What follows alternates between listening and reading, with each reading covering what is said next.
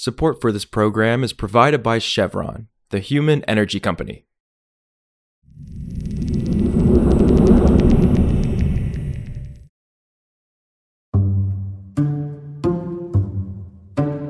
This is Politico Energy. I'm Nirmal Malaikul.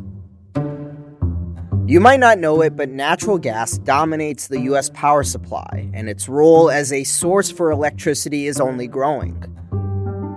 But during 2 of the last 3 winters, natural gas hasn't had a good showing.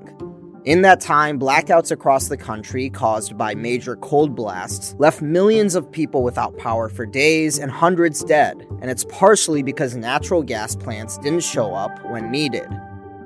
Now, these concerns about natural gas aren't new for regulators, but the need for answers is only growing more urgent. So what are the solutions, and what does it mean for natural gas moving forward? Today, Politico's Catherine Morehouse on all of that and more. It's Thursday, March 23rd.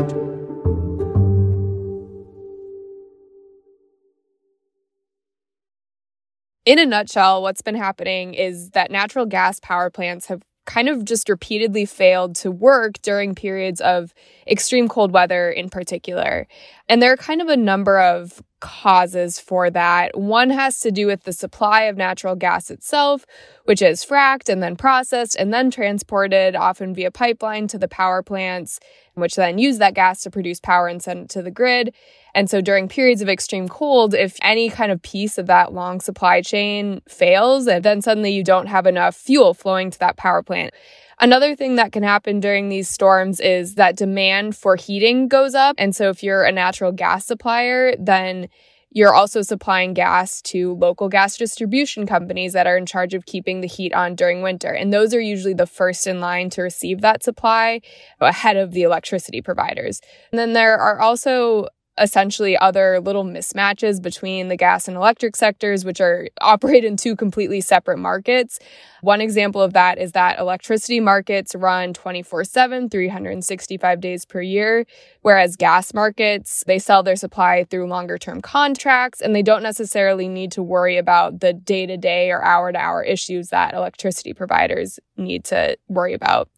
So that's, in particular, has been a problem during some of these storms when suddenly a power provider sees demand for power is up and supply is down, if issues again on the supply chain in the shale fields, what have you.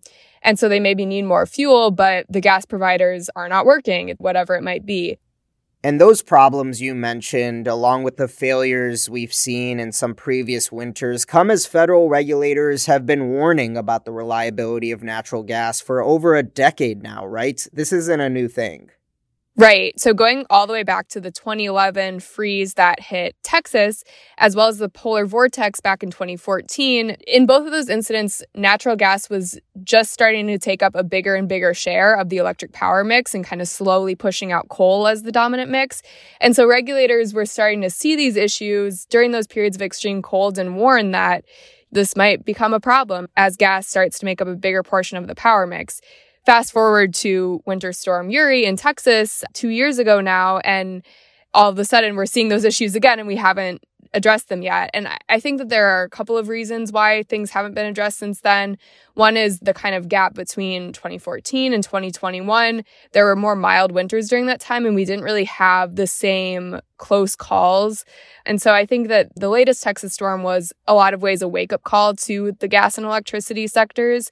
The other piece of it is there are financial barriers that make addressing this issue a little more complicated. For instance, the gas industry isn't really motivated to provide more flexible contracts, for instance, where maybe electricity providers could see gas come more quickly when they need it. They're motivated to have these long-term secure contracts. And at the same time, the power sector, they don't necessarily want to pay for longer term, more secure contracts because then costs will rise. And where do you get those costs? Often from customer bills, and no one necessarily wants to see their power bills rise. So that part of it also adds another layer of difficulty to this problem. Got it. And you also noted in your reporting that this issue also has implications for the broader role natural gas could play as a dominant source for electricity in the United States. What exactly are those implications? Yeah, so there are kind of two issues here. One is on the reliability side of things. If we can't figure out how to better align the natural gas and electric sectors, then that's going to continue to create reliability risks for the power grid during these extreme cold periods. And maybe we have to turn to other on-site fuels like oil or coal, which is kind of actually what we're seeing now. And what that does is it creates an immediate climate problem in the sense that the power grid is emitting more carbon when it's burning fuels like oil and coal that emit more carbon. But it also makes transitioning off those fuels more complicated because in the next 10 to 15 years, we might see fuels like long-term energy storage or advanced nuclear or green hydrogen and other fuels that could pair with renewables. We might see them create a zero emissions grid, but for now, small gas plants are kind of our best bet to complement renewables. They can ramp up and down quickly, and they're just a much easier transition off clunkier, older coal plants.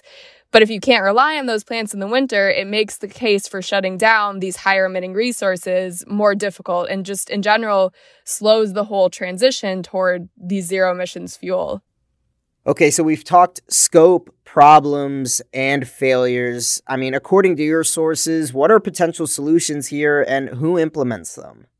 Yeah, so a lot of people think that FERC should kind of take the front seat here because it regulates the bulk power system and also has some oversight on the natural gas sector.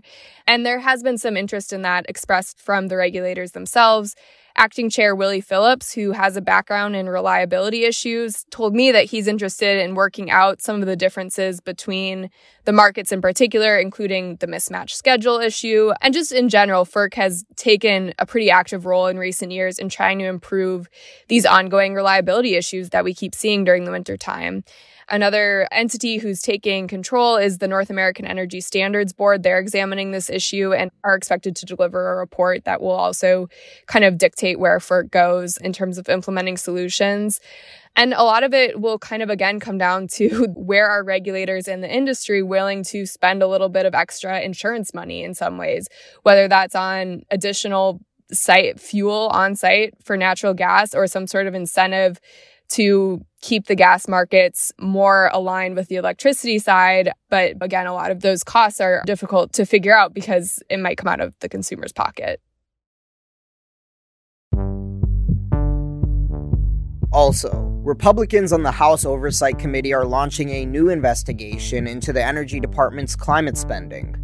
On Wednesday, the panel requested documents and information from Energy Secretary Jennifer Granholm to review how DOE is distributing funds under the Bipartisan Infrastructure Law, the Inflation Reduction Act, and the CHIPS and Science Act. Republicans said they plan to put the funding from those laws under a microscope to, quote, ensure proper oversight of its new and expanding programs and protect our country's energy security. For more news on energy and the environment, subscribe to our free newsletter at politico.com/power-switch and subscribe to Politico Pro to read our morning energy newsletter. Some of the music in today's show was composed by the mysterious Breakmaster Cylinder. I'm Nirmal Malaikal, and we'll see you back tomorrow.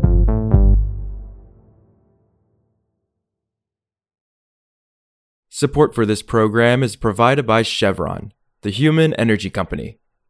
Chevron is developing renewable diesel made with biofeedstock that can help reduce the life cycle carbon emissions of heavy-duty transport fuels today. Learn more at chevron.com.